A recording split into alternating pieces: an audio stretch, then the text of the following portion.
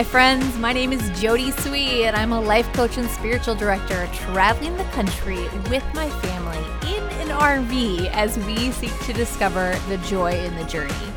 I've been studying the Bible for over 20 years and I freaking love it. Now I'm sharing it with you in the hopes that you will discover that you do too. We're going to start by creating space for you to meet with Jesus. Take a few deep breaths right here as you say hi to him. He wants to spend time with you. It is his delight. Are you ready to spend time with him? Take another couple of deep breaths here as I pray for us. Hi, Jesus. Please help my friends connect to your loving presence in this moment. Let them experience your delight in their willingness to come to you.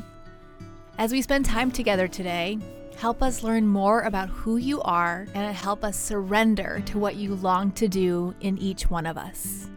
Amen. Today, we're digging into one of my favorite topics, the Holy Spirit, y'all. I don't know about your experience with the Holy Spirit, but I spent most of my life not really engaging with her. And yes, I said her. That is a personal choice, and I'll talk more about why I do that a little bit later in this episode, but we're not quite there yet. Holy Spirit has always been a valued member of the Trinity, right?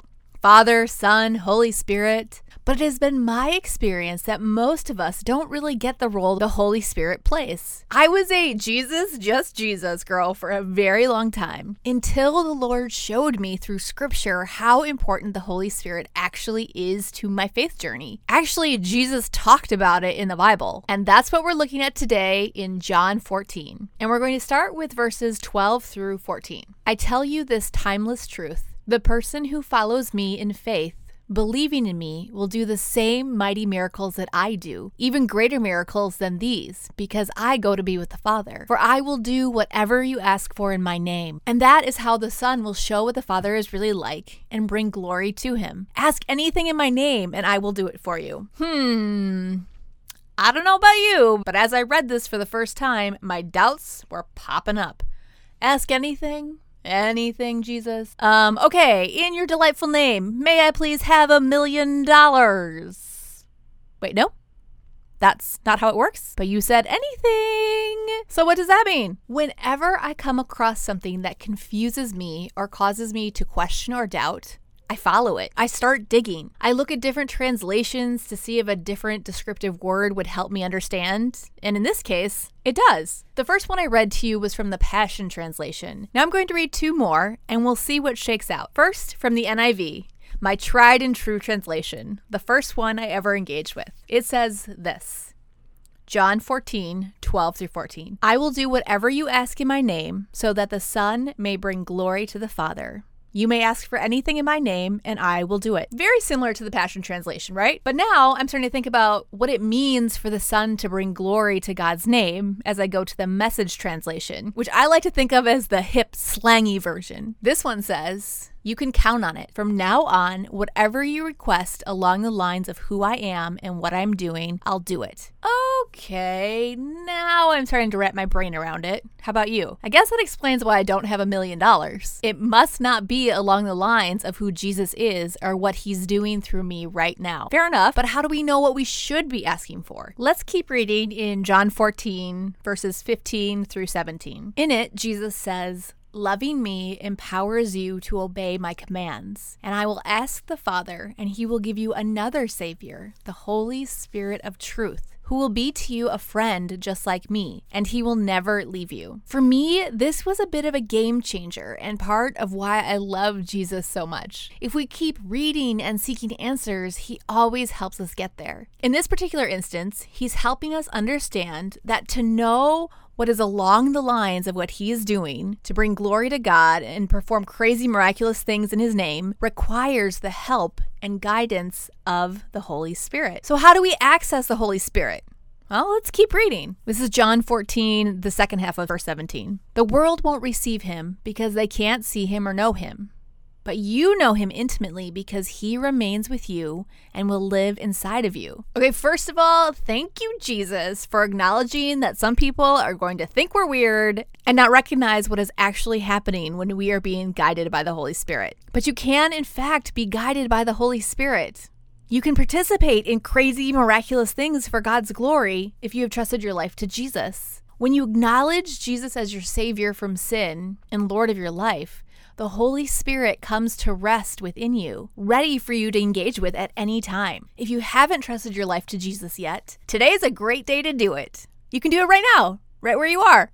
Just stop and say, hey, Jesus, I can't do this on my own. Thank you for dying for me on a cross. I believe that you did that and you took care of my sins, and now I surrender my life to you. Boom, done. Step into that relationship with the anticipation that he is going to grow something new within you. So you surrender your life to Jesus. Boom! The Holy Spirit is present and ready to work with you and through you. You could have given your life to Jesus 30 seconds ago or 30 years. Whatever, whenever you've done that and you acknowledge it, the Holy Spirit is now present and alive and ready to work with you and through you. Get ready for a magical and wild ride, my friends. The Holy Spirit allows us to see and hear things from the spiritual realm, to do things we wouldn't be capable of on our own, like miracles. But it's not just miracles and seeing angels and demons. Not everybody has those gifts. They're not mine at this present time. So let's look at some other ways that the Holy Spirit might be working through your life. We're going to learn a little more about spiritual gifts from Paul in 1 Corinthians 12 from the Message version. He says this, "What I want to talk about now is the various ways God's Spirit gets worked into our lives. This is complex and often misunderstood, but I want you to be informed and knowledgeable. Remember how you were when you didn't know God, led from one phony God to another, not knowing what you were doing, just doing it because everybody else did? It's different in this life. God's various gifts are handed out everywhere, but they all originate in God's Spirit. Each person is giving something to do that shows who God is. Everyone gets in on it. Everyone benefits. All kinds of things are handed out by the Spirit and to all kinds of people. The variety is wonderful. Wise counsel, clear understanding, simple trust, healing the sick, miraculous acts, proclamation, distinguishing spirits, tongues, and the interpretation of tongues. All of these gifts have a common origin, but are handed out one by the one Spirit of God. The Holy Spirit decides who gets what and when. Okay, as I said before, I don't currently have the gift of healing or miracles. My gifts from the Spirit are wise counsel, clear understanding, and simple trust. But I have personally seen each of these spiritual gifts in action, and I know that they're legit. How about you? Do you know what your spiritual gifts are? If not, and you've already trusted Jesus with your life, it's time to respectfully ask the Holy Spirit to show you. If you need some help figuring out how to listen to the Holy Spirit, that's what I'm here for. Schedule some time with me and we'll seek to discover your spiritual gifts together. I would love to do that with you and the Holy Spirit. She always shows up. Now's probably a good time to talk about my use of pronouns. I have personally chosen to refer to the Holy Spirit as female because for me, God and Jesus present as male, Father and Son. And that's due to my upbringing and history because Jesus was a man on the earth, But I recognize that God is neither male nor female, but both. And referring to the Holy Spirit as female allows me to recognize that in the Trinity, and it celebrates my place as a female in God's image. The Holy Spirit is meant to be a huge part of our relationship with the Lord that you can access every day. And I hope this time is inspiring you to do so in new or fresh ways. Let's take a few deep breaths here and allow space to take some time in the Lord's presence and talk it over.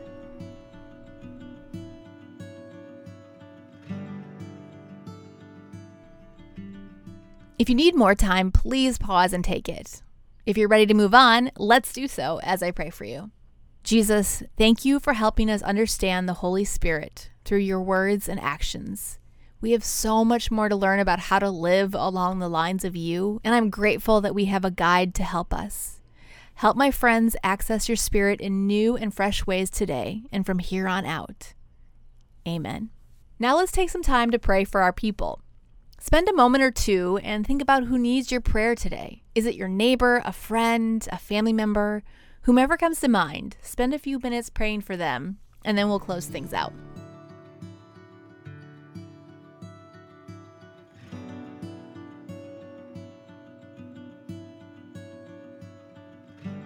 I'll close this out with what Peter said in the book of Acts after people saw the Holy Spirit manifest for the first time. It was through the gift of tongues, and the disciples were able to speak in multiple languages that they didn't know.